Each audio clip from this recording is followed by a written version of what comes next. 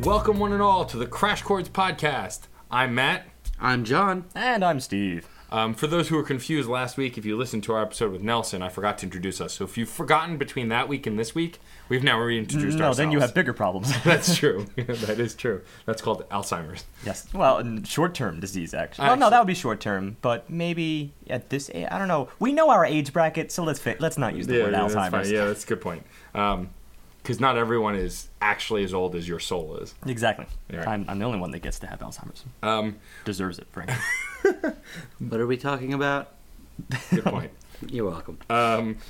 This week we're taking on another fan pick. It's our good friend Jose has shot us with another suggestion. And so we're going to do an album that he had sent to us. Steve had actually been in communication with him via email about it. Mm-hmm. That was about a month ago. Apologies for the delay, Jose. I know that, as I explained at the end of last week, we were not able to do your original suggestion, which was the 2011 album of Arctic Monkeys, Suck It and See. Which, well, I'm kind of glad we didn't have to go through that title and all the disclaimers that would go with it. But at least we got to do something else that is fresh. I explained our deal about doing new albums, just as I explained to Nelson Lugo last week. He brought us a new album. Well, Jose brought us a new album. And this is The Great Pretenders by Mini Mansions. And actually, there's still a stray connection here with Arctic Monkeys, and that would be with the addition of Alex Turner, who appears as an additional musician, I believe, on a couple of tracks. It's not actually a British band, it's an LA-based band, Mini Mansions, but to be honest, they really have a very British sound about them. I know, compared them to a few things like Damon Albarn, like Blur, and even to go back even further, there's a lot of Elton influence, I feel here, maybe even Beatles on a couple of tracks. So they're a little all across the board. And speaking of all across the board, there is, of course, that title, The Great Pretenders, pulled from back in the 50s, I think, that title. Not to mention, of course, all the other titles on this album. The Great Pretenders, almost every single one of them is pulled from some stray existing title going back to the 50s. We have Vertigo by U2. We have Freak Out, which is actually Le Freak by Chic. We have The End, Come Again, kind of a wordplay off of The Doors' The End. Double Vision by Foreigner, and then Heart of Stone, which is Eco, the Rolling Stones, and Cher, if I'm not mistaken. It seems like there's a lot of references to different ideas going back, way back when. Also, one more thing about the album cover. Really, really love that. The album cover essentially is taking the plate, the golden record that existed on the 1977 Voyager spacecraft, which is sailing out beyond into interstellar space. It's the only man-made object ever to do so. And it carries this record, and it has a little picture of the spacecraft on it, and a little directions on how to get to Earth if aliens ever find it. And then, of course, there's the record itself, which has the sounds of Earth and lots of other information jam-packed into that record. It's like a 5-hour-long record. It's state-of-the-art. It's gold, so that helps. It was also a great way for aliens to come and take over the Earth after they figure out where we are and how weak we are. That's right. But it will not get to another star for another 40,000 years. We should have time to evolve. Yeah, and frankly, it's not even technically out of the solar system because there's still the Oort cloud and all that stuff. Still, I thought of it as a fairly modern album. I think they have a fresh sound. It has some similarities to Arctic Monkeys for sure. It has that punch. It has the pop. And let's get into the specifics. All right, so track 1 is Freak Out with an exclamation point because I like over-explaining things. Freak out. Thank you, Steve. One word. One word, yeah, and one word, no space. Freak out. And this track and album starts with a really nice groove. I like where it's going already. We've got a strong bass line and drum line that kind of really kicks in from the get. It also has a interesting spacey, like a rapid attack with the synth strings, very high in the register, very quick. already showcasing it's going to be a little, not a little, a lot heavy towards the synthesizing, because even the drums were more of a synth-driven sound as opposed to a more acoustic, natural-sounding piece. Yeah, it had that in common with pop, for sure. And frankly, I'm going to be even more broad about this. I think that, as a whole, this first track struck me as just really great pop. It's rock pop for sure, but it's pop, at least as of the first track here. And frankly, I kind of love saying that because I'm tired of hating pop. It's cool to hate pop, and I don't like being cool. We noticed. Yeah, cool is dumb. You are an expert at not being cool, let's be honest. Yes. Damn proud of it. Anyway, it's got that punch, as I said, that like was present in the Arctic Monkeys, and that was a very pop album when we reviewed, that is, their last album, AM, which I think was already 2013 now. Yeah. But that was kind of a pop-driven album, although it did get a little more experimental in terms of that eerie, like, envelope that they just put over everything. Sure. This is a little more digestible, and I think it works because I have an indie pop, indie rock background. It rings at least of anything in the last decade, and it's enjoyable as an intro for sure. Progression-wise, tonality-wise, you're dealing with like a 1-2-4 progression. It's very basic, and along with what both of you said, it's got the steady thump. But there's some moments here. For instance, that little piano insert, that little call and response that appears at the ends of phrases. I really love that. And then finally, one of my favorite breakdowns in the track. It occurs at 2 minutes, 33 seconds.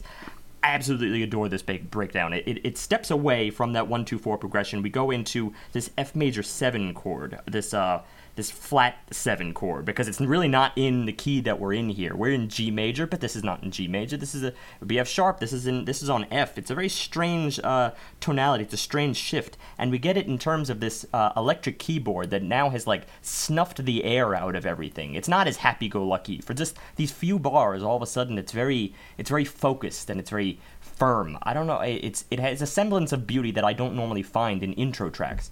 Well, it was also interesting because of that kind of harshness that kind of gave the song character beyond the superficial character that we got from the original tones. But I have a couple of issues with this track, and first is the chorus. The chorus had a high attack to it, a really heavy high attack on all the instruments that was just grating and didn't feel like it built naturally to it. It felt like a bit of a jump going from the verses to the choruses, and it was enough to make it a little bit off-putting.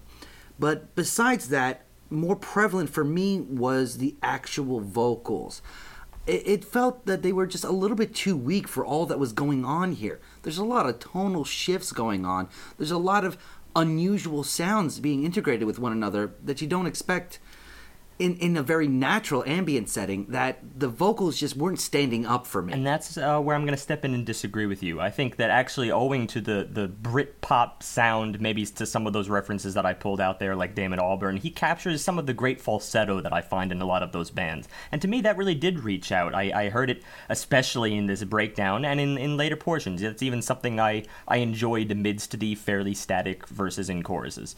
Well, also the for vocals me, were a highlight, in other words. Right. For me, lyrically, also, the song didn't stand out super big, and it's not because the vocals were kind of buried. I felt like the vocals were playing as an instrument, and considering the words they actually used, it's not bad lyrics, it's just not extremely poetic either. It's just, they're okay lyrics. I've been down, I've been down, things like that. I've been And down, I get down. That's another stickler for me, that the chorus should be strong with all of what's going on, with all of the instrumentation and all the heaviness going on, but it seems to even just recede from where it was in the verses, and that just shows that there's just I feel a lack of emphasis on what's being said.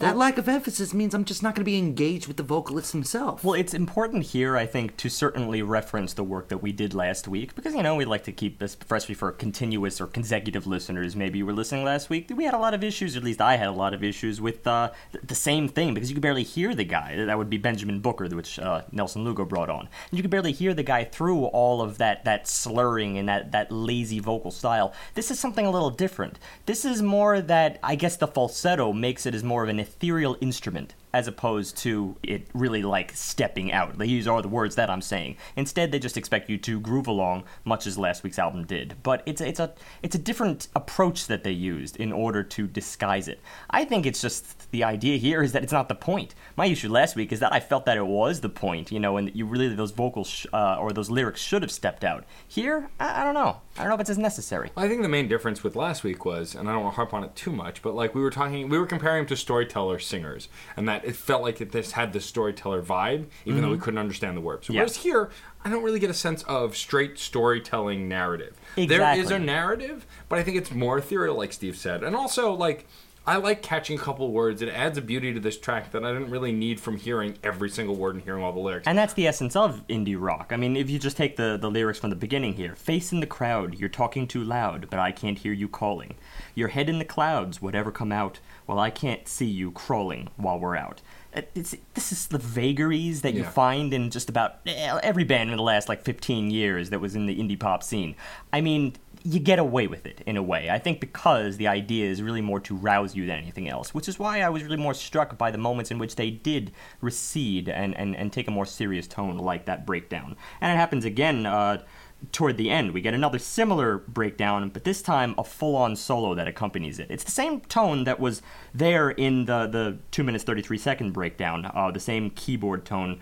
But here, it just goes on its own solo. I absolutely love the warmth of this. Again, as I said, it's like you just sucked the air out of it, and now we're in this, vacuum chamber, which doesn't quite make sense, because, of course, you can't hear anything in a vacuum. But that's what the effect of it is like that. It's like this spotlight effect, and I absolutely love it. Just to get a solo this early on, and for it to be a classic 1970s electric keyboard solo, that was tugging at my heartstrings personally, and I was really forgiving of the otherwise, status quo pop elements of this track. Yeah, I mean, and even those breakdowns could be possibly construed as a little jarring, but I felt like because of the bouncy nature of the song as a whole for the intro track, kind of pulling us out of it like that, almost like knocking the wind out of you, I thought had an impact. And so even though it was sudden, I kind of was I went along with it. And speaking of knocking the wind out of you, that's kind of how the track ends. The whole tail end of this track is pretty trippy. It's a lot of thrashing, and it doesn't really end the way you'd think it would end, considering the beginning. Yeah. And that leads us into track 2, Death is a Girl. I feel like that reminds me of there's a book series where Death is actually a woman and not a man. Is that in the Terry Pratchett universe? Where Death is a girl? Well, I know it's in the Marvel universe. Death is actually a woman in Marvel? That's why Deadpool and Thanos are both trying to woo her. Anyway, back on topic. We're getting a really another boppy beat. Another to and fro kind of a beat going in there. It felt very 80s. It reminded me of Wham a little bit. It's very steady, just straight eighth notes through the ringer. And you're getting some nice synth piano accents going here and there, but the real feature that starts poking through is the bass. It's a very nice, very wandering kind of a bass that is competing but not really superseding the percussion itself. Yeah, it's actually pretty steady even with the beat. It's really not straying beyond it, but it's changing up the root. It's giving you the tonal changes as a bass should do. So, and because I think everything else is so steady, the bass does kind of step forward, despite still being with everything else. It's the tonal changes that step out. Very bizarre choiring during this intro segment in the background. It's really to kind of lay on that ethereal edge that the first track had maybe foreshadowed.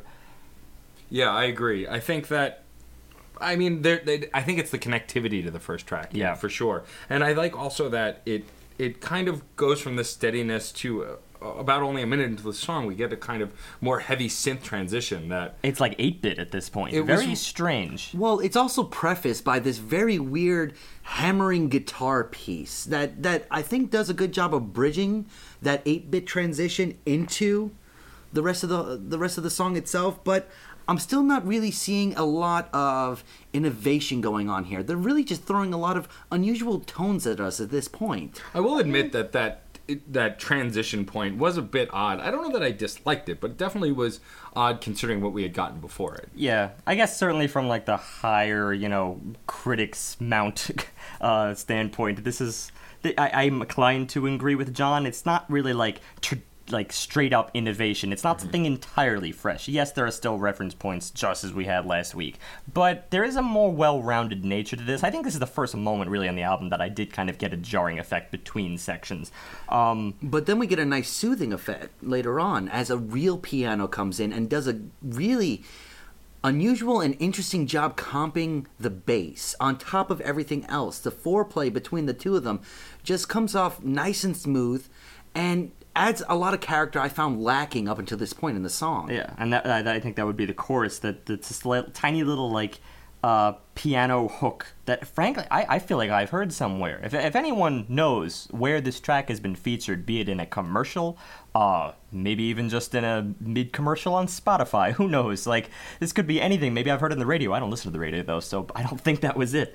But it really got a lot of popularity. It's just so catchy that, you know, I feel like I just replay it over and over and over in my head. The rest of the track I could kind of take or leave. I don't really recall it as easily as I do this single section, but this just comes back, and maybe that's because it was already implanted in me at a prior point, maybe, or just the power of it itself. Maybe I hadn't heard it and I just feel like I have. Now that's power. Well, it's also a good showcase for what this band likes to do, which is contrast a lot of natural sounds with a lot of synth sounds and still retaining the pop framework. Having this combination of the bass, which is a borderline instrument in a lot of cases, to really bring it home with the piano and to have it showcased with that synth piano previously. It's a nice just back and forth between the two without really having to change that instrument in the long run. I almost wish I could, like, reverse soundhound this thing. Yeah. You know, like, put it back to where I would otherwise, like, hear it and say, ooh, what is that band? I know the band. I want to know where I heard it. Yeah, right. It's really annoying. But this is, I don't know, I kind of enjoyed this track. Also, the lyrics here, I think, are starting to really reach out. There's definitely a statement that is just, it's on the fringe of something here. There's a beautiful darkness to this track, I feel like. It's definitely, like, the lighter side of losing someone, talking about kind of making it very positive or very beautiful, but, you know, an otherwise dark thing. If your lips have lost their red, you can always paint the rose instead. You can make it easy. You don't know what you want if you wanted. Even if your respirators leave, I never stuck around to breathe. That's just some unusual framework for some fairly dark ideas. Lips losing their red, obvious connotation of death right there. Sure. Or even if your respirators leave. I mean, right there. I mean, you're talking about someone losing the ability to breathe with a machine. They're in a coma. There's a lot of impact right there. That's really interesting. This is good dark poetry going on. At the same time, the vocals don't do the best job conveying it. It seems still very light. I mean, we're working a lot with this falsetto, but the lightness of it keeps a lot of these words from having impact that I think it could have. But I think it's supposed to be light. I don't think that impact is lost. I think it's supposed to kind of be this beautiful side of something tragic. And also, like, I was making a joke about death as a girl, talking about the death, the Grim Reaper. Yeah. But I think it's more about the idea of death is a girl. It's being personified in this girl that's possibly passing away, which I think is beautifully tragic. Maybe the idea that you just put all your cards in it. You know, the idea that, like, well, you need to get everything done that you have to get done within your life before death finally arrives. And it's like that. If that's the emphasis that this girl has in his life, I mean, he actually does the old trick where you actually, like, say the name of the movie in the movie, or say the name of the song within the song, which is a little bit more common.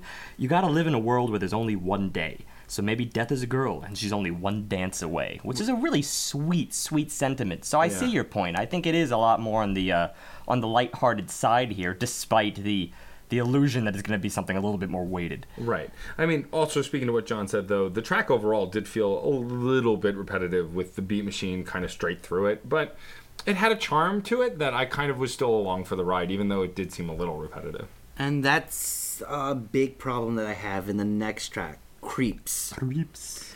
Okay, I gotta say, it laid on the creep. It's a lot slower, really, really slow. And the heavy distortion in the synth intro really kind of drives that kind of emotionale home, too. But now this is where I recall a couple of influences, because this is something that, to my ears, really sounded close to that, like, old school Elton John kind of pattern. The piano patterns in the background, it was really, really close to him, I felt. Maybe even a little bit Beatles when you consider the vocals together with it. It felt like it was just, I don't know, living in the UK. hard to like summarize that entire like British invasion and capture it just in like this song, but I feel that they did. They do it more later, but this was an early hint of it. But this basic beat work, and it really doesn't go much beyond just really basic stuff, it doesn't really benefit from the high attacking synth guitar again. It doesn't really, in my opinion, gain anything from the piano flair that's thrown into it. All said and done, it is a slowdown, but it doesn't really come off as either sweet or creepy. It's kind of stuck in between. It seems very neutral to me.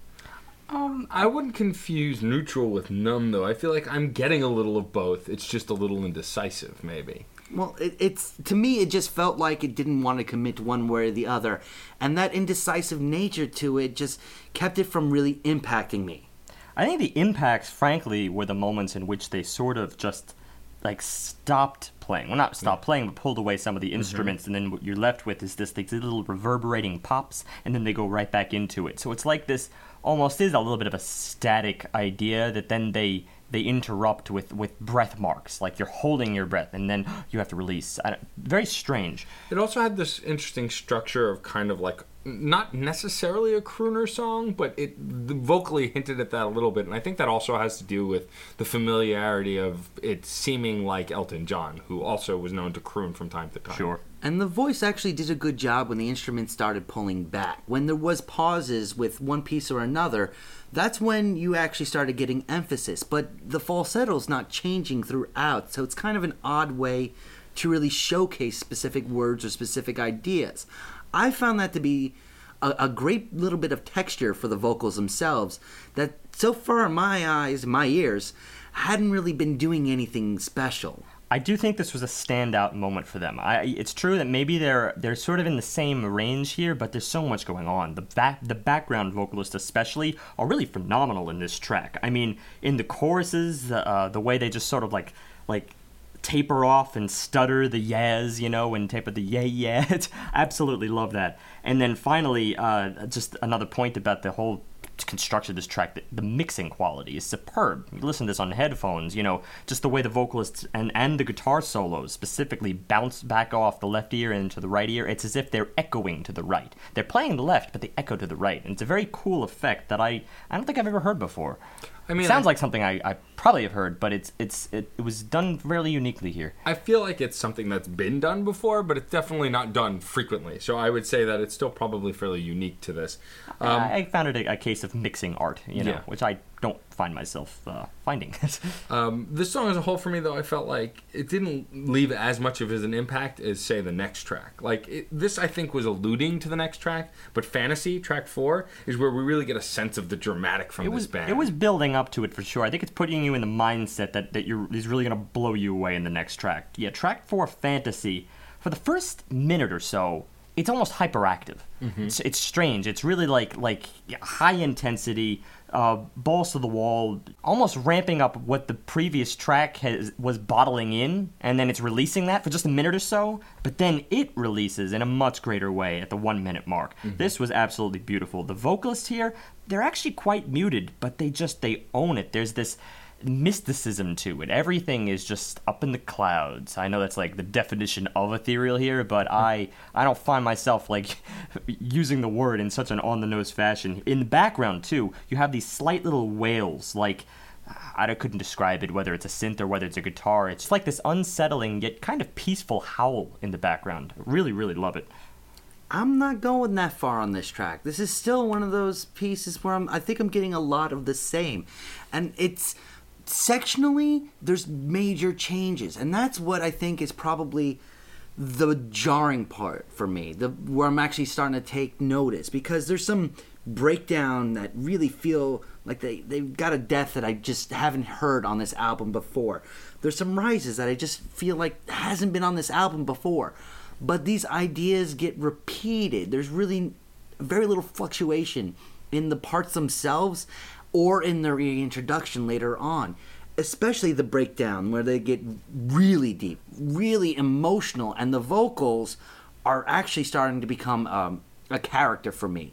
But when it gets done again, it's the same exact thing. This lack of like experimentation with the same ideas is hurting me. I feel what you're just describing is verses and choruses. I mean, you hear it again for sure, but it's not really detrimental to me. I'll say this in the verses leading into the choruses, you get this kind of 80s feel. It does bring that back. The hyperactivity arises again. It's almost like someone's running, though, you know, and then all of a sudden they just have to take that breath. So there's this back and forth nature here that I find sort of artful in its way, and I accepted completely, to be honest. But these changes don't really have a blend and don't have a solid connection for me outside really the rhythm itself. But I felt that even though it was a little scattered, I was entertained by it. I thought it was interesting. I mean, even in that breakdown that Steve was talking about, that kind of underlying groovy, almost hip-hop-ish kind of beat really added a layer to the song that gave it a unique perspective. It gave it character we hadn't really seen before. I also see the tension, and I see the release in the lyrics itself. This sort of, oh, my legs are tightening, oh, your voice is lightening, and then contrasted with, oh, added up, you're in all my fantasies. I can send it with my body after the end of the show. Oh, added up, you're in all my fantasies. I can send it with my body. It's very, I mean, it's again one of those like high pedestal kind of things where whoever the subject is really up there and a lot of emphasis being thrown on them. But I think that's the nature of a lot of pop. So I don't know. It was an interesting execution of that idea. I think that kind of pedestal idea, even though there wasn't really anything in the arc of the album leading up to that, I just think as a song, as a contained narrative, I kind of just enjoyed the structure the song had. From here we go to track 5. We have a featured performer on this track. It's Any Emotions, featuring the one and only Brian Wilson. And the way this track started was one of my favorite intros on the whole album. One of my favorite intros, period. Agreed. It's just got this kind of crackling record player kind of effect with a little bit of instrumentation under it, but it sounds like an old... What were those crank record players called? Victrola? Victrola was the brand, and they popularized them, sure. And so it had that kind of feel to it, which was really strong setting, and then jumps right into an almost islandy, chill-out groove track from there. And the transition was just really, really solid. And then the song starts to take on a cloud-like aspect, a real cottony aspect to it. The whole thing is almost like you're listening to it with wool in your ears. And this is a part where it actually is working extremely well because the bass groove is just great. And here, my complaints of, quote, weakness in the vocals or the backstep of it is perfect for what they're doing here. This I'm totally digging. I will say that when you get a track like this, it puts some of your criticisms of the previous tracks in better light, because it is such a major advance. I mean, I wasn't as critical of previous tracks, but this is just on a whole new level. This, to me, is probably one of the heights of the album here. This whole islandy groove that they settle in is not terribly unique of itself, but I kind of like how you get the tension in the bass just by... Despite it sort of relaxing the nature of the song, it just like climbs up these half steps and then falls right back down. Climbs up these half steps, falls right back down. And then in the verses, you get this really, really great, solid melody. I mean, it shows that this band is melody writers, because I noted it earlier in some of the early tracks, but here it's just, it seems so elongated, it seems full, it's memorable in its way, plus combined with the backup singers syncing with the piano at the same time, there's just this full-bodied effect here. I don't know. It's a rounded track. Well, the full-bodied effect goes over to the vocals too. I mean, it's almost as if the words have curlicues on them. The way they just flow and sound so beautiful. It's specifically evident in the chorus with the last words, "Any emotions." Mm-hmm. The instruments actually cut off, so it's even almost a deader aspect of the track itself, more just cotton-filled, but when the chorus really comes together, and it's once again that kind of pleasant howl where everything just comes together, it is almost emotionless. And that's what I really, really enjoy about this track, because it's those lines, "But I don't understand any emotions." Mm-hmm. That howling out, lacking of understanding. And then it gets contrasted at the very end of the track with so happy, in a sort of drumbeat-oriented section. Well, yeah, it takes on this kind of marching vibe towards the end. Yeah. And it's sort of a reinforcement of the idea, so happy.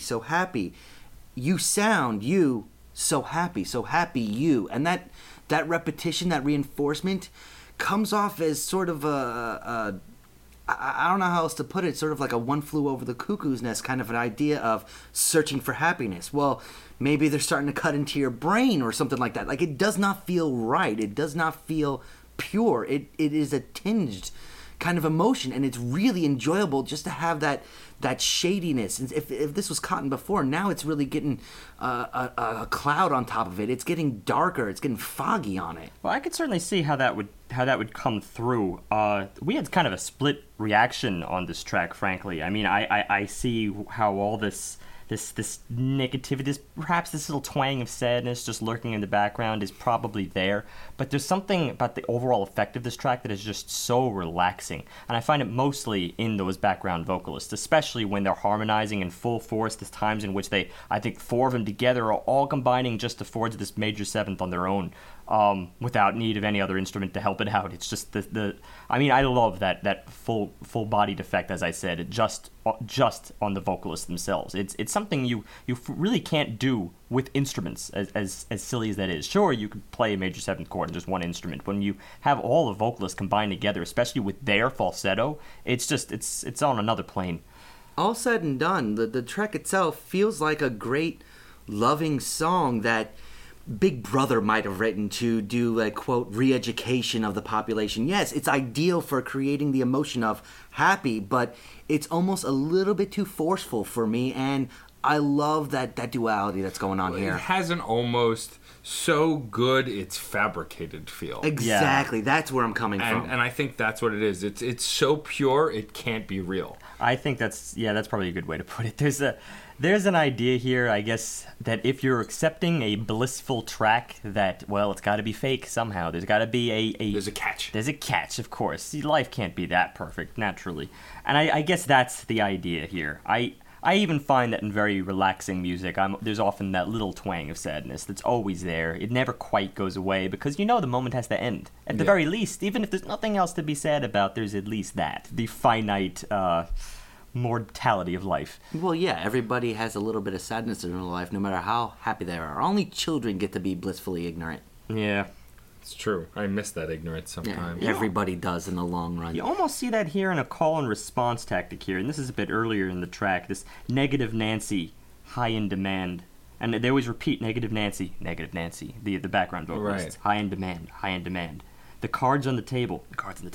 I'll show you my hand. As if there's there's his perception and then there's the reality of it. I don't know, just kind of counteracting. It's an interesting little take. He does the same thing with the guitar as well. The guitar sometimes acts as the response. Lots of call and response nature, frankly, in the album as a whole, but I think it's pretty well executed. From here we Vertigo. Go. Yep, track 6, Vertigo, features Alex Turner, as we had mentioned before, of Arctic Monkeys fame. I think it's interesting, and this is kind of a non sequitur to a point, but I like when they kind of group together the featured tracks. There are a lot of hip-hop records I've listened to where they space them out. I kind of like getting the guest stuff right up in the middle, like just filling out that sandwich between the bread. Well, this sandwich has a lullaby intro. Yes. A lullaby intro into, real techno bass, which was a jump, but not enough of a jump for it to lose me. It was a... For all the scatterbrain transition this should have been, which I kind of saw in the previous parts of the album, this worked great, which was weird. It kind of had a 70s feel-ish. It sauntered almost. I wanted to say it was like a cruising track, like you would roll down the windows and drive.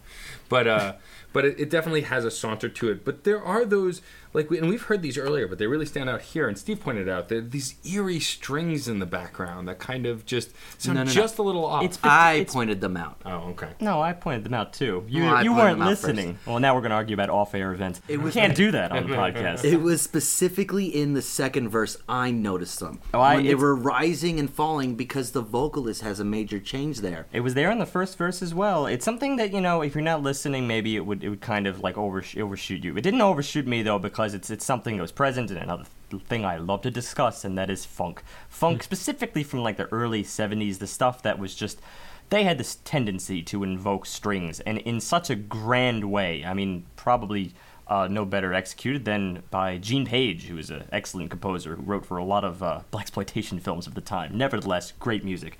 And the strings tended to have this very old record sound, or at least worn record sound, because of especially how they've been implemented lately. A lot of people reach back to the time and then use them as samples, and you can't get rid of that worn nature. The grooves are just, dug into the ground, and what it creates is this very muted but compressed old funk string effect. And it just comes across that if you're not listening closely, it could sound like a synth. It could sound like something that's been created to do that, and may very well may have. But that may very well may have. But that's the effect.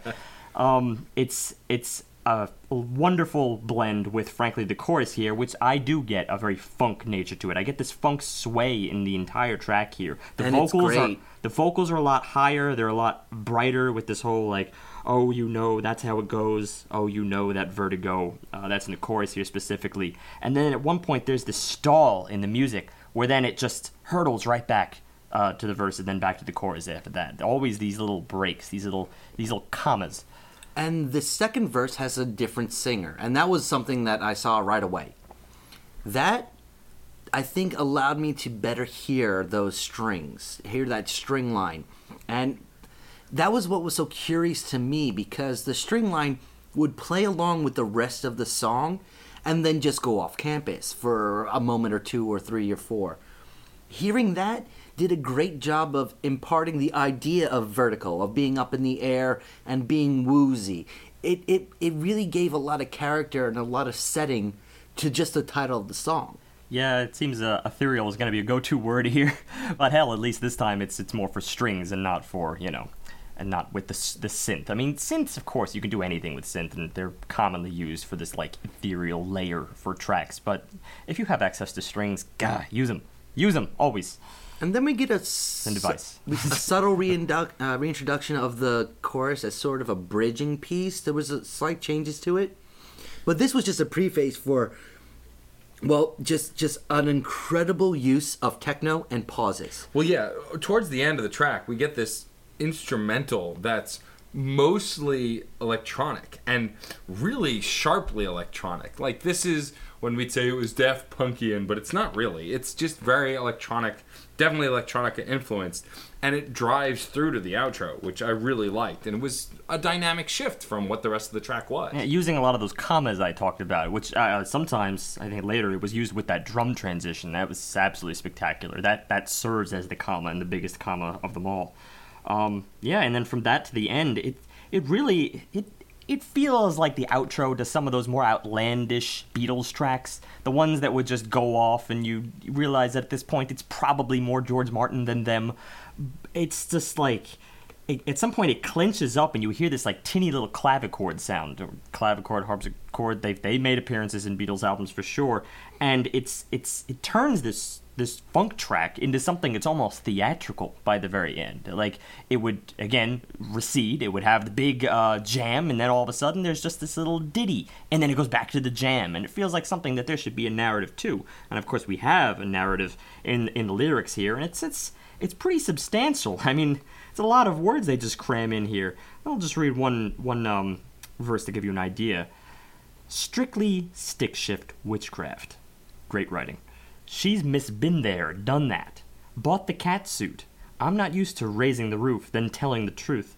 I thought I wasn't, but I was losing my mind. When she showed me how the night was supposed to sound, I realized that then, whenever I shut my eyes, well, there she offered, looking like $1 million, in a briefcase or a duffel bag by high noon tomorrow.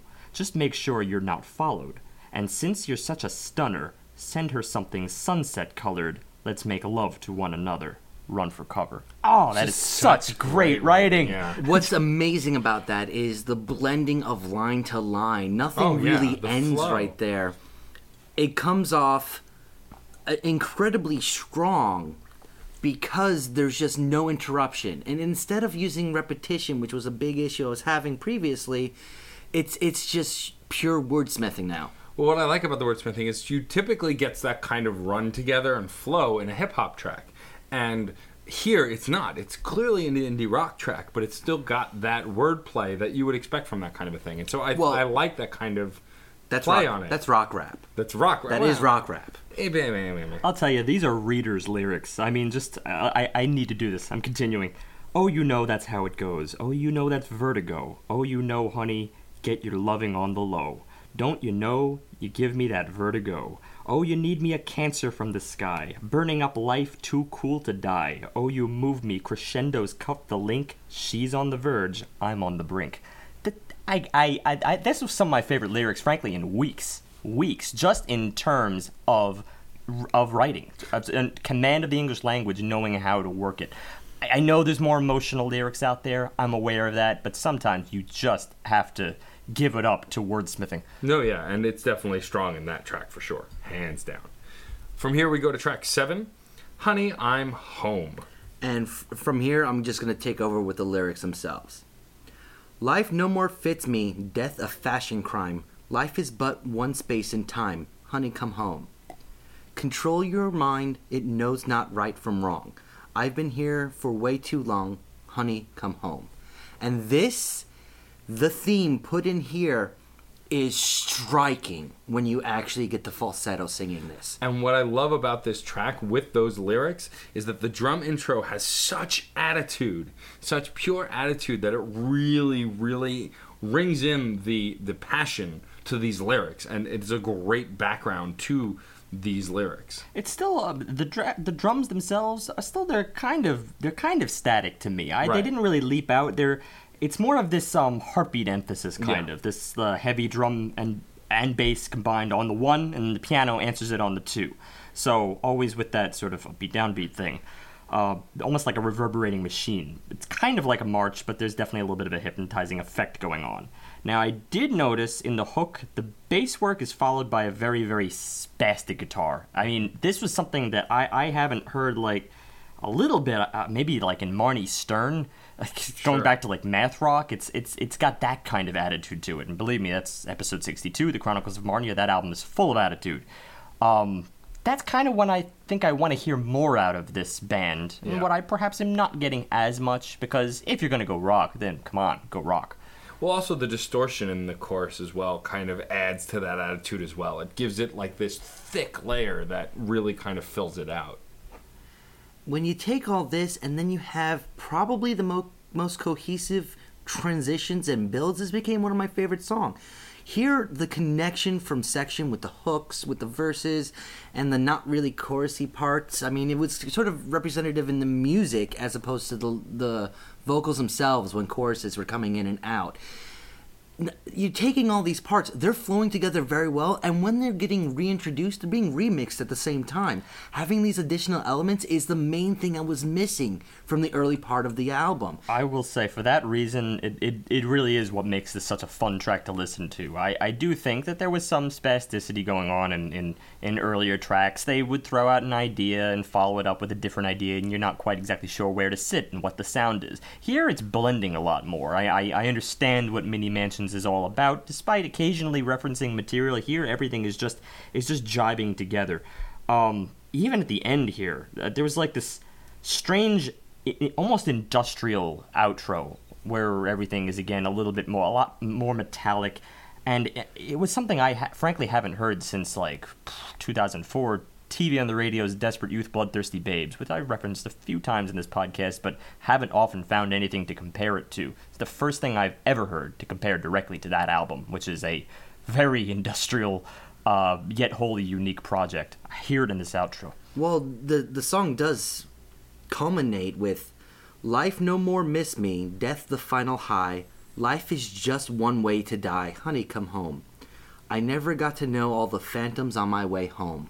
And that final line is final. It really is just a finality to it. It's a period. Yeah. But what I like about that outro also is even we get these beautiful synth instrumentals, as Steve likes to call them. That's what they are. It's not a calling thing. That's true. It also has this character of long and windiness, and that's what I like about these last handful of tracks. Pretty much from Fantasy on is each song has a distinct character, and for sure this one does. And that long, windy nature of the outro really makes it engaging without feeling long. Well, it was one of my favorite things, frankly, on that TV on the Radio album, Desperate Youth. It was just...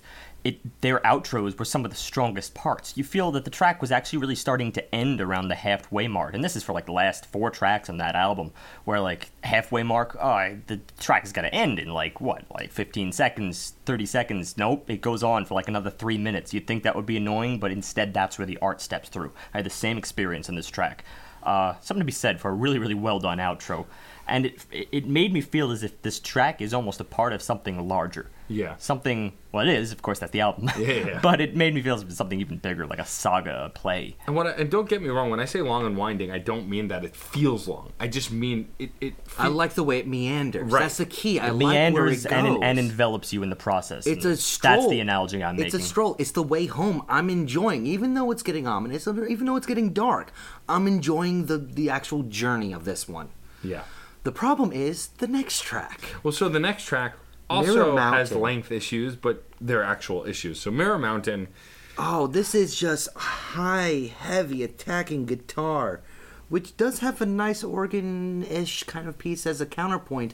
But after a while, that seems like that's the only thing here. Interestingly enough, this was another one that kind of reminded me of Marnie Stern a little bit in terms of the spastic nature of it, but this time more to its detriment. Well, yeah. There's a lot of like honking and electronic buzzing inserts, and it's another one of those high-intensity tracks that doesn't really make any pretense at pleasing you along the way. It's a little grating on the ears after a while. well, and also after the first handful of notes, the pretty much the first 30 seconds, it goes into this guitar synth rise, and the rising notes are almost identical to Zombie Nation, like the rising notes. The Kencraft Zombie Nation. I guess it's almost a remix or. I don't want to say it's sampling, but it's close to it. I don't think it's sampling. I think that No. If you use the term music borrowing, then it's far more academic, and you can get away with it. Okay, it's music borrowing. It's absolutely borrowing, but I think it's just that the notes happen to be similar. I mean, we've seen this. I mentioned this. You know what? Taking that aside, and the chord progression is pretty much spot on to my ears, though I'm obviously not perfectly in pitch. The issue is not that. The issue is that rise is just repeated. Yeah. 4, 5, 6, 7 times, and it just gets annoying. The outro is really just the same riff over and over again. I mean, that's something that was a common problem for us whenever there's a repeated riff that doesn't really seem to serve any purpose, and I didn't really see the purpose in this track. Lyrically, we're not talking about much here. It's very straightforward. The vocals were almost unnecessary. This town, this is a side of me. Only one down. I can't find my way back to Mirror Mountain.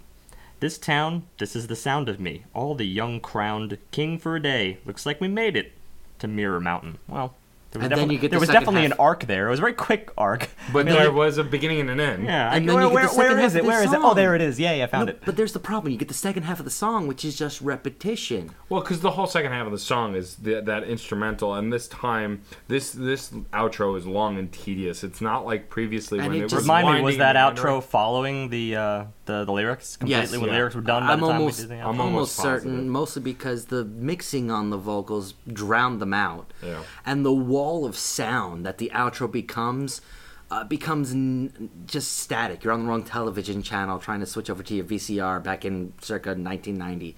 It's just after a while. I used to call it, when I was little, I called it the snow. We all did. It was Oh, called cool. Snow. Yeah, Okay, awesome. Snow was Yay, common. validation. Yeah, you're not super young and naive. What? I don't know. I was gonna make a reference to the age difference, and I just I thought I'm old. You're not on track.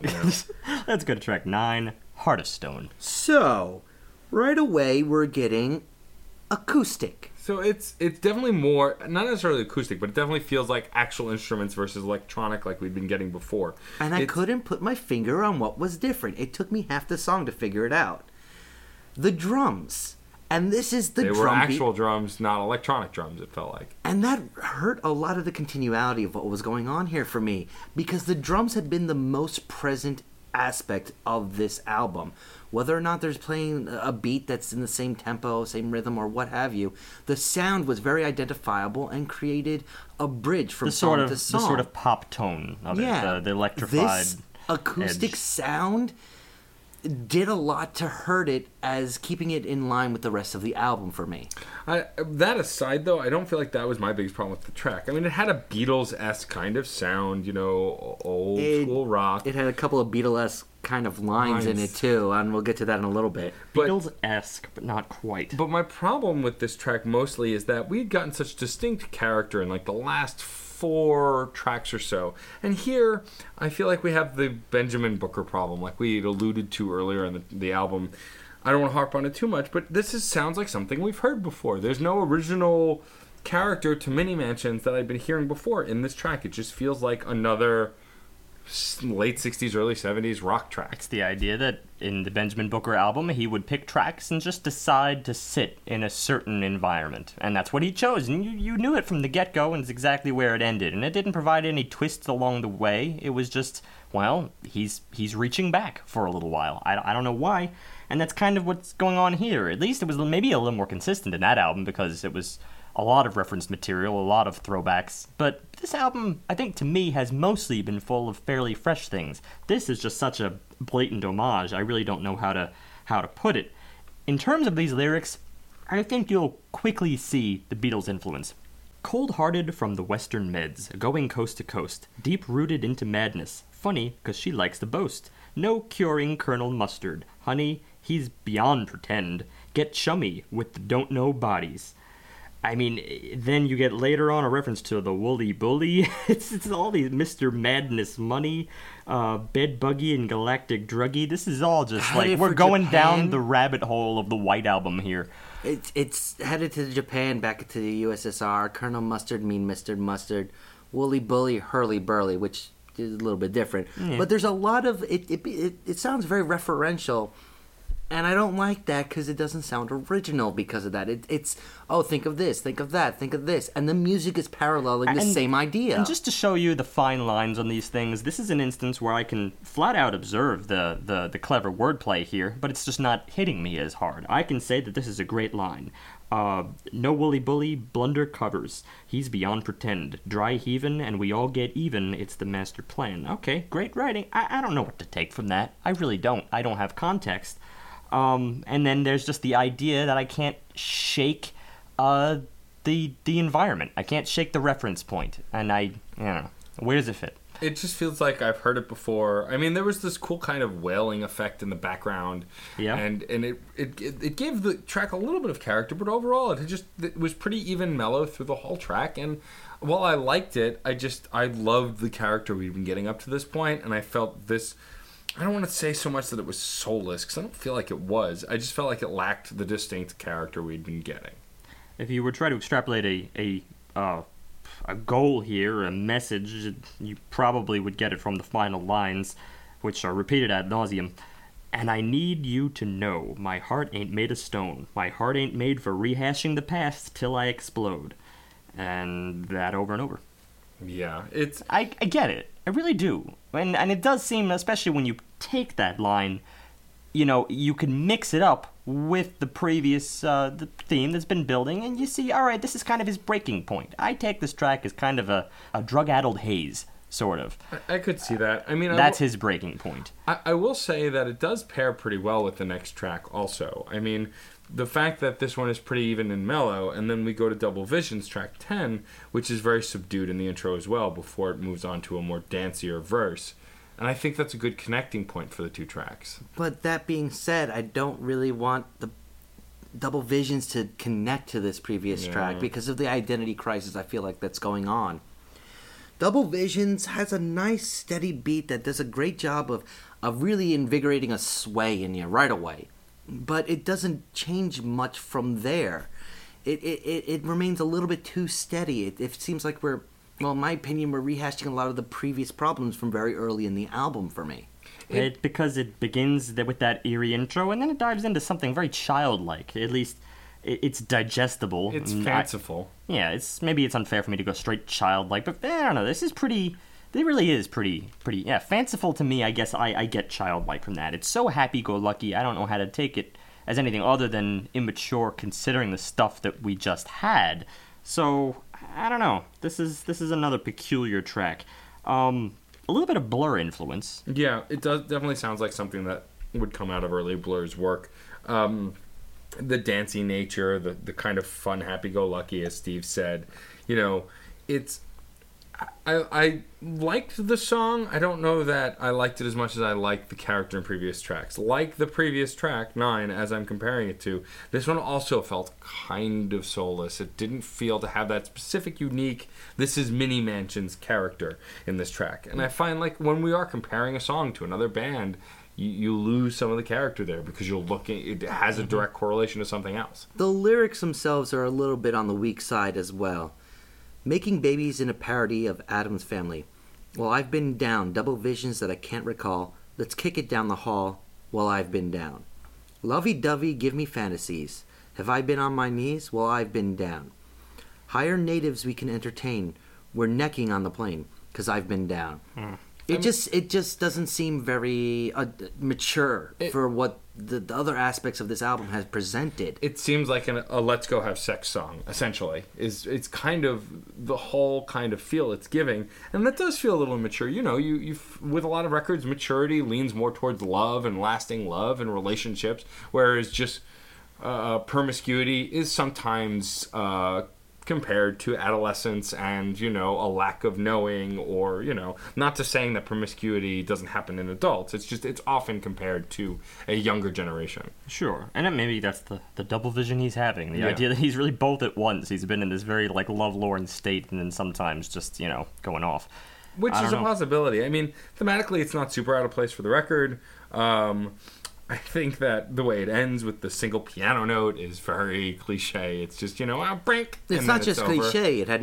It was not represented throughout the entirety of the song itself. It was just a random noise. Yeah, it seemed, because piano wasn't very prevalent in this track anyway. It was mostly bass and guitar buried within a lot of the instrumentation kind of blurred in the background too. It's just kind of jaunty and dancey, but beyond that, it was kind of hard to pick apart. Kind of blurred, right? Because Blur influence. No takers? Okay. Track 11, The End Again.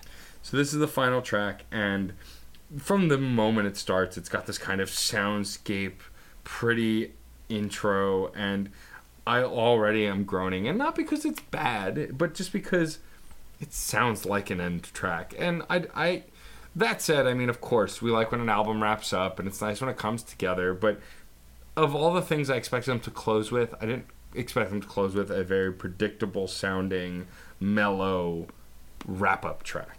I rather liked the last track initially, but I appreciate you taking the higher ground on the critics' corner, because, yes, it's very predictable, and we all know it, that this is like the way in which you end albums if you want to create a nice cohesive product and you give people that nice release at the end. Very smooth, very dynamic in the drums. I gotta say, this was a nice sine wave effect that they employed for the drums sort of growing in crescendo, getting louder, then getting softer, then getting louder, then getting softer. Really, really liked that. It's like waves almost, purely within the drums. And then I also really like the guitar later. There's, again, more of that wailing guitar sound. So it's putting you back in all the high points that we had been in early on when we'd be referencing, oh, that sounded ethereal. Ooh, that sounds really, really relaxing. All those high points, but we know that this is the end. The track tells us, in fact. So, because that's just existing here as the last track, I feel like context is the thing that's killing me. Just as context killed me on the previous track. I mean, I accept fully that Double Visions really was no more lighthearted or vapid than we got maybe even the opening progressions of the very first track, that whole 1-2-4 progression. Sure. Right? But context, because it's at the tail end and we're not being introduced to something, then it's harder to just accept that, Also, at the ends of albums, I'm always more critical. Also, with that drum sine wave you're talking about, sure, to start out, it had a nice ebb and flow. By the time we get to the end of the track, and I don't want to skip over anything, but just for the drums specifically, by the end of 5 minutes, that pretty sine wave starts to feel kind of repetitive. Mm-hmm. And I mean, there's stuff in the middle. I mean, it is a quite a pretty track. I just feel like, as far as stuff we've heard, this is another one that's not too far off from something we've heard before, and it is kind of predictable. I agree with that point too, that the drums, though I liked in the beginning, kind of got repetitive. Well, the dampness of the groove, the kind of fade off into the sunset, into the abyss, all these tropes are just really putting a period on an album that I don't really think summated with this song as well. That was my biggest issue. This felt like a closing, but I don't feel like it was connected to much else of the album itself. That's where I'm really having a big issue. To be fair, I think there are some thematic elements that we're definitely missing, because he's a good writer, and he did make, I don't know if it's the mistake or maybe it's just a little below our heads, at least on this particular listen. Maybe we should have, been a little bit more dutiful with it, but he's making some allusions, he's making some metaphors, and when you combine all of these lyrics together, it's not completely painting a picture for me. I get snippets of it in little portions of the lyrics, but for the whole, something I'm missing. I think we all are.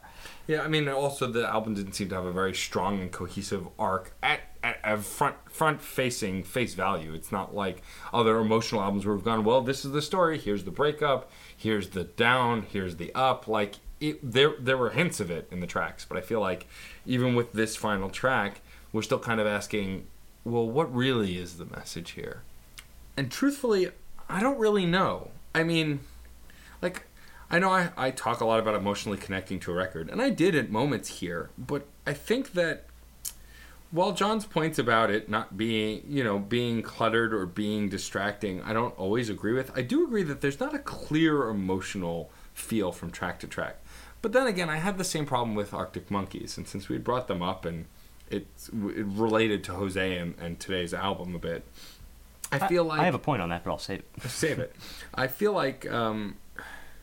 I don't know. I feel like I appreciated, and I openly admit, I appreciated Arctic Monkeys a lot more after we reviewed it. I listened to it a lot more. It's actually one of my favorites. It makes me want to go back and hear their older stuff. In fact, I should check out that album, that Suck It and See, that Jose suggested, which I probably will. But for this, I feel like it's a little disjointed, and I like that. There's a lot of heart and character in this record, and I agree with Steve. It definitely feels more modern than a lot of the other indie or indie rock we've taken on lately, and I get a sense of that. I just don't know that I feel like there's definitely talent here that's undeniable. I don't know if there's that something else that I'm looking for. Satisfaction? Maybe. But I feel like I might get that listening to it more, because again, as I said earlier, with albums sometimes it takes time. I feel like this album is a grower. You really have to listen to it a lot more, because even on today's listen, I felt I liked it more than the last listen I did, the last couple of listens I did on my own. I appreciated more of it, and so I don't want to shortchange it for that. Between that and the talent of the artist, I really think that there's something to it. I just think for me personally, it was missing that extra little something that I was looking for. So it's going to keep it from being upper echelon, easily over a 4, because I feel like that there's something here that I want more of, and that there's a clear skill and talent that can grow even bigger. So for me, this is right around the same place that Arctic Monkeys was for me, a little higher, I think, just because I'm getting a sense of something more talent-wise, even though thematically I'm losing it. So for me, it's a 4.3. All right. I think I 100% agree with your take on this, at least with respect to Arctic Monkeys, just because, well, at least not that I enjoyed it more. I think actually I may have enjoyed this just a slight bit less. But I think the analogy is appropriate because of the idea that what they seem to be doing versus what this seemed to be doing, similar concept, similar idea that I think they're working on another plane, and that the albums both are growers. I think I will probably grow to like this more as time goes on. I had some initial critiques of Arctic Monkeys AM, but frankly, it really, really grew on me over the course of 2 years now since we did that episode.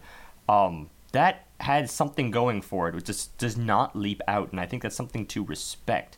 I'm inclined to give this more the benefit of the doubt, but let's face it, we do have a few holes here. There are definitely moments in which it's dragging a little bit, and in which the reference seems to be a little bit too heavy. But that's okay. That is an okay thing, just to do occasional references. I probably have a much more lenient take on this than I did perhaps last week, because of the idea that was just exclusively, sitting in a realm. I think that the vast majority of this, like 75%, is a new, fresh work, with a little bit of stuff that leans to the past. But then again, there is that little point about the track titles. Of course, the idea even of The Great Pretenders, you'd think that they chose that title because there's a little bit of pretending here going on. Well, that's ironic considering that actually for most of this album, they really were pretty fresh.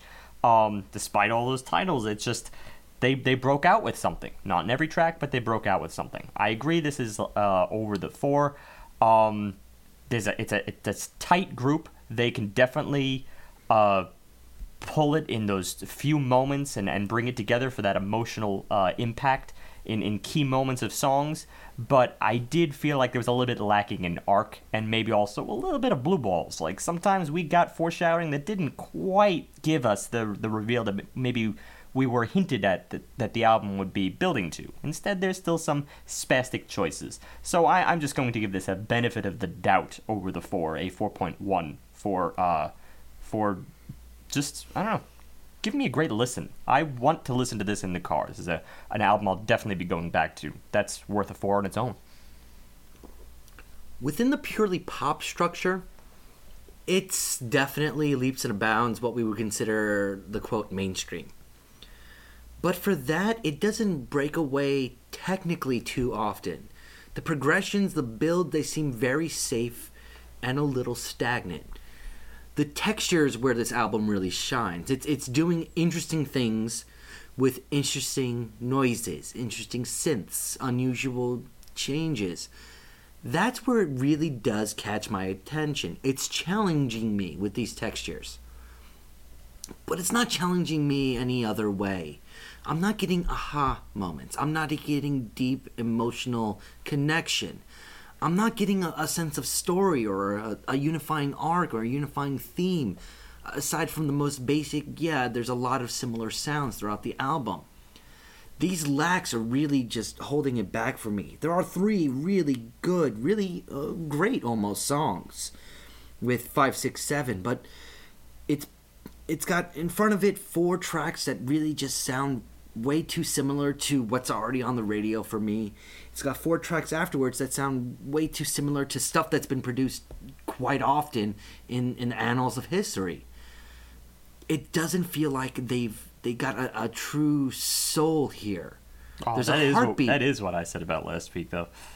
Yeah, and I'm kind of flipped here. There's a heartbeat through it, but the true soul, the true character, a true theme or identity for the band just seems to be just banking on that texture, on that use of unusual noises. I mean, they're not going off the wall and being sideshow level honks and horns and things like that, but the integration just isn't there. So I'm quite a bit off from you guys. 3.5. It's too beholden to just being technically right that I can't go past the 3.5. It's just not there for me. It's a little rough, but it's your rating as long as. I also had issues on almost every track that you just didn't have on most of those tracks. Okay, all right. Well, we haven't been far apart in a while. That's good. It's good exercise. It's good. Shows that we're all human and not robots. Exactly. We're Beep, not beep. robots. Beep boop beep boop. But going back to my wrap up, challenging. I said this album was texturally challenging, and music should do that. Should challenge you in some way. Should, in all of its myriad of aspects, have something to make you dive into it. And it's something that we talk about quite often when we're dissecting music, but we never really did a topic on it. Well, one thing that I've said many times when we've reviewed records is the ones that there are albums that John or Steve will pick, or even once in a while I pick, where I come in to talk about it and go, I'm really mad at you. This was really hard, but it was a really good album. That may have happened a few weeks ago. Yes. I mean, like one of my favorites to reference is Boards of Canada, because even though I didn't love that album, it was a tough record to dissect, and I enjoyed the challenge of listening to it and trying to figure out where the hell it stood. That would be Boards of Canada's Tomorrow's Harvest, episode 154. 54. I'm thinking of the hundreds now because we're just so steeped in the hundreds. But yeah, that's a ways ago, 54. We're well on our way to the 200s. Oh, boy. But yeah, I think that, especially as a music reviewer, I guess we can claim to be at this point after 150-something episodes. In 3 years. In 3 years. I do like being challenged. I think one of the most disappointing things about Walk Off the Earth, even though I still like that record that we reviewed, is that it doesn't challenge me. Like, I listen to it, it's bubblegum pop, I get sucked into it, but it doesn't challenge me in the same way some of the other artists I listen to do, and that's more disappointing than anything else. I think there's a couple things to consider. One from a critic standpoint and another just from a fan standpoint, and that's to beware of snobbery, certainly within the industry.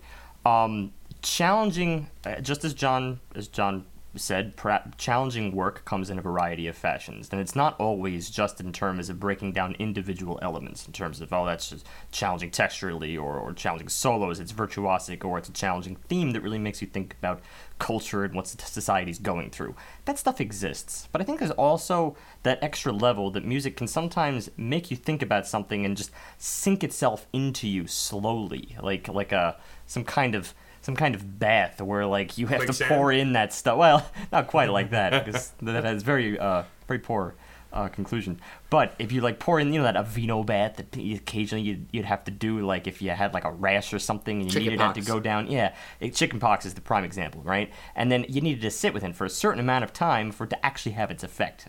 Creams are like that. All these things are like that. I think music is also like that, and that's the one area in which, we are just on the brink of not quite giving albums its due. We give ourselves a week, and it's more than we used to do. In the very early days, we would just, like, soak up an album immediately and give our first impressions, and we thought that was a proper review. Later on, we at least started announcing a week in advance, but sometimes it takes longer, and judging from what I experienced with that Arctic Monkeys album, AM, the fact that it took months for me to really, like, grow onto it was something I hadn't really experienced before. We always expect, as fans and as critics, for works to just sort of leap out immediately, and sometimes challenging is the nature of absorbing something and not making knee-jerk reactions. I think that's a whole nother type of challenging. And there's also the fact that we have to challenge the records themselves, the music itself, to do better, to actually try to wow us in some way, or to make us think in some way, or to at least make us think, period. For all of my dislike for Flying Lotus, especially that first album, well, that was a knee-jerk reaction, which, as I recall, you weren't here for. Yeah, but I did make myself listen to it. You got to remember that part. That's episode 19. Really listen to episode 131, though. They blew us out of the water with that one, I think. But going back to that first album that we reviewed, it's not as bad as I thought it was. I guess is the best way to phrase it. Because instead of going, well, okay, is this making music? I'm going, well, what is this actually doing? What is it trying to do to me? I'm setting the gauntlet down and seeing what it actually picks up here. I'm going in the frame of mind that I want to have something pushed back against me as I'm listening. Well, it's a perfect comparison, especially in terms of comparing, that Flying Lotus album, perhaps even to today. Not that you necessarily made that comparison, but I see it in a sense. The idea, if you're going to talk about the spasticity. I mean, people are so... if you get a change, people are either for it or against it, and there's not too much in the middle. A shift between a certain section in a song, from a verse to a chorus or to a transition or to a solo, it's either really jarring because the band was trying to do something new, or it's everyone accepts it because it was awesome and they did something cool and people get the fact that they were trying to do something new. And artists walk this line all the time as to whether they're going to go off the rails and they think that maybe they'd challenge you in that way, or whether they're just throwing stuff out there. And then it wasn't challenging because they just pulled a different idea and stitched it together, not in any particularly creative way. Amazing how fine that line is and how we perceive it as to whether that was a challenging project or not. Well, also, it's the artist challenging you and challenging human nature as a whole. I mean, humans by nature fear change because we fear the unknown, and a harsh change is unknown. And so not only are these musicians challenging the reviewer or themselves or the fans, but human nature as a whole, and going, you want A, but I'm going to throw you B, and let's see what happens. And it really kind of adds a dynamic to a lot of that kind of music that can go either way, can be very polarizing. And they put their work on the line, their career on the line, sometimes to do that. And some of the bands we reviewed, like Modest Mouse or They Might Be Giants, has a perceived spasticity to it, where they just go from point to point to point to point with their music. This is time for a quick disclaimer. Spasticity is not a word, but it is today. It is today. You don't see the overall flow from song to song on a first listen through with a lot of their music. It just doesn't seem to fit because their theme work tends to be all over the place. But when you really hear it as a whole, when you start actually going bit by bit, especially when you get, 5 or 6 15-second songs, quote unquote, in a row, and first time I hear something like that, I'm like, what are they doing? I don't get it.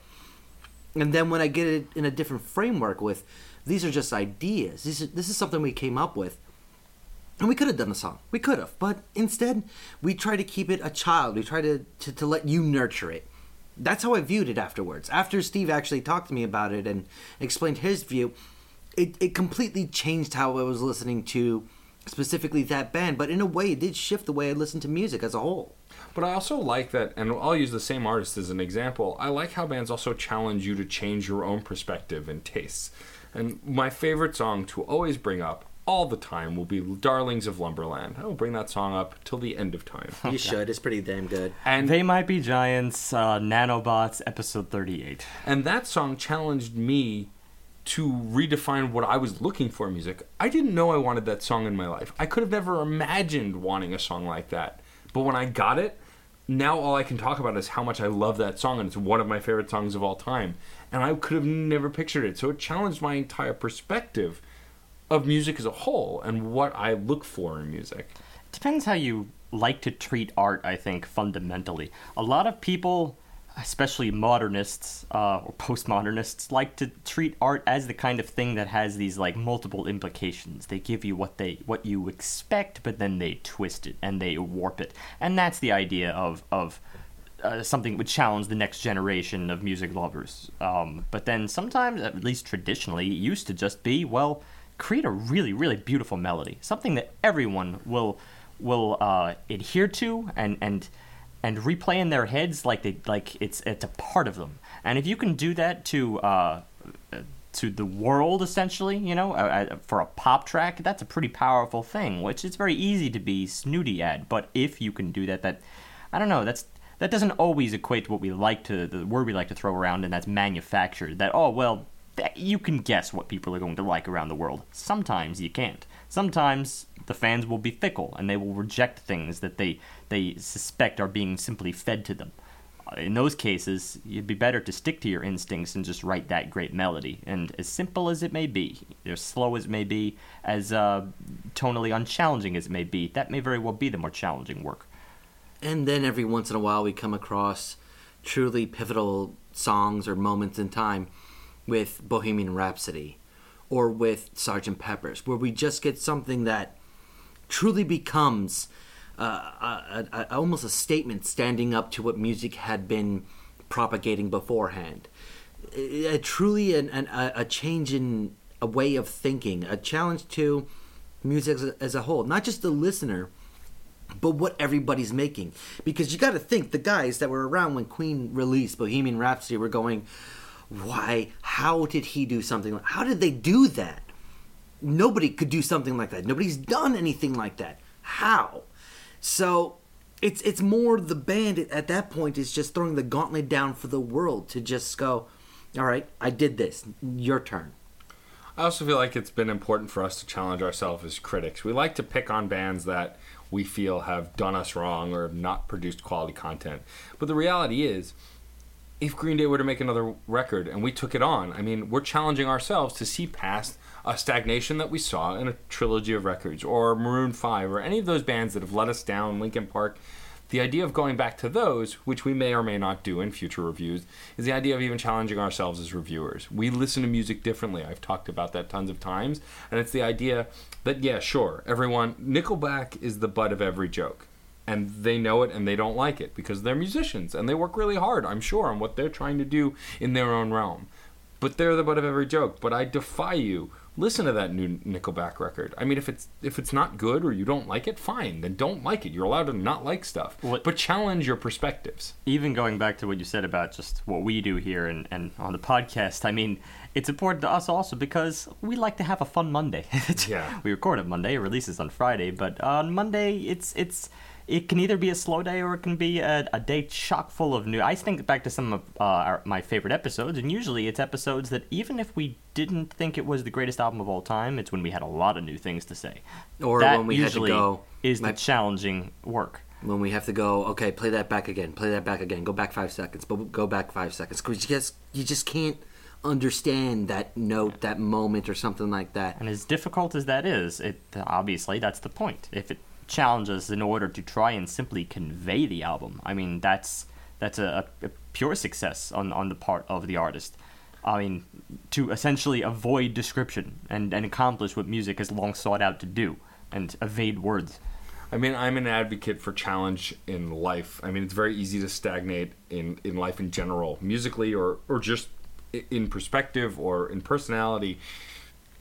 Stagnation can be comfortable, but ultimately it will let you down. Like in a professional career, working a job where you're doing the same thing every day and you're not really being challenged, you will grow out of it or be bored by it. I recently started, and I don't even know if I've said this on the podcast, but I recently started working for the company Mozilla. Yes, they make Mozilla Firefox. They make other stuff too.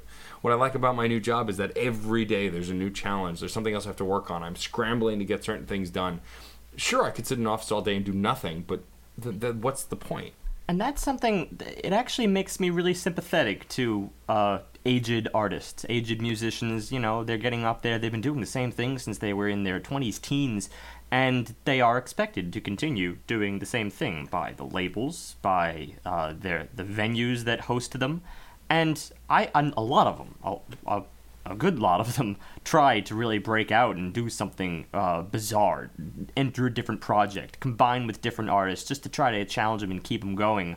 I remember that was the experience we actually had with Chick Corea on episode 57, Chick Corea and The Vigil, and he gave a really thoughtful interview about how, well, as a jazz artist, he's always being put in different environments with new jazz musicians, many much younger than himself, and that's what keeps his brain working. And certainly what I got from that album, The Vigil, is that, well, it's a wholly new Chick Corea record. It's not even anything I can necessarily compare to older Chick Corea works. It was something fresh. It was the space jazz, as we kept going back to. That's amazing, considering, you know, he's getting up there. He was a big shot in the 70s. He was pushing the forefront of jazz at the time, and he's still kind of doing it. But a lot of artists don't get that same kind of leeway. Normally, jazz gets a little bit of a pass because, well, jazz artists are constantly expected to work with different people. But there are some old rockers that are just stuck in a single rut, and even if they want to break out of it, normally there's a lot of naysayers in the public that would just, you know, harass them for even attempting something different. Like, what is this? This is not what I grew up on. This is not what I go back to you for. It's a real shame that we eschew that kind of thing. Well, it comes back to people thinking they own, and they kind of do, but they own the art that's released. I think that it's important to keep in mind in life, and especially when we're talking about music, which at the end of the day is what this is about. Challenge every perspective you have about the arts, whatever it is. If you think something's bogus, well, try and articulate why. I mean, the reason I started Crash Chords in the first place was to just articulate why I listen to music and why I like it. And you can find that there's a lot in life that you didn't understand until you articulate what you do or don't like about something or why it challenges you. A good rule to live by is that the arts loathes redundancy. Yeah, absolutely. I think there's a good place to start our final wrap-up of the episode. Steve, do you have a spam for us? I do have a spam for you. You want to hear spam, or are you just saying that? Oh, I never want to hear it, but at this point the gag's been running so long that why stop now? Well, it's a tradition, and we can't break with tradition. Not unless we have actual real fan mail. Yeah, well, there's that. Right. Well, then I give you this. Upulium by Pro Solution Pills. Really? That's it? Upulium. How do you spell that? Uppooulim. Actually, so it's not even a liam, it's just Upulium. Okay. Boom. Sounds like the noise a Dr. Seussian character would make. It Well, I sounds- assume that if it's being sent by Pro Solution Pills, it's a kind of drug, but it just doesn't even sound like a drug. It sounds like an element they just discovered. like unobtainium. Yeah, exactly. Unobtainium, the dumbest name of an element ever. Well, no, it's also the tropiest of names. It's true too.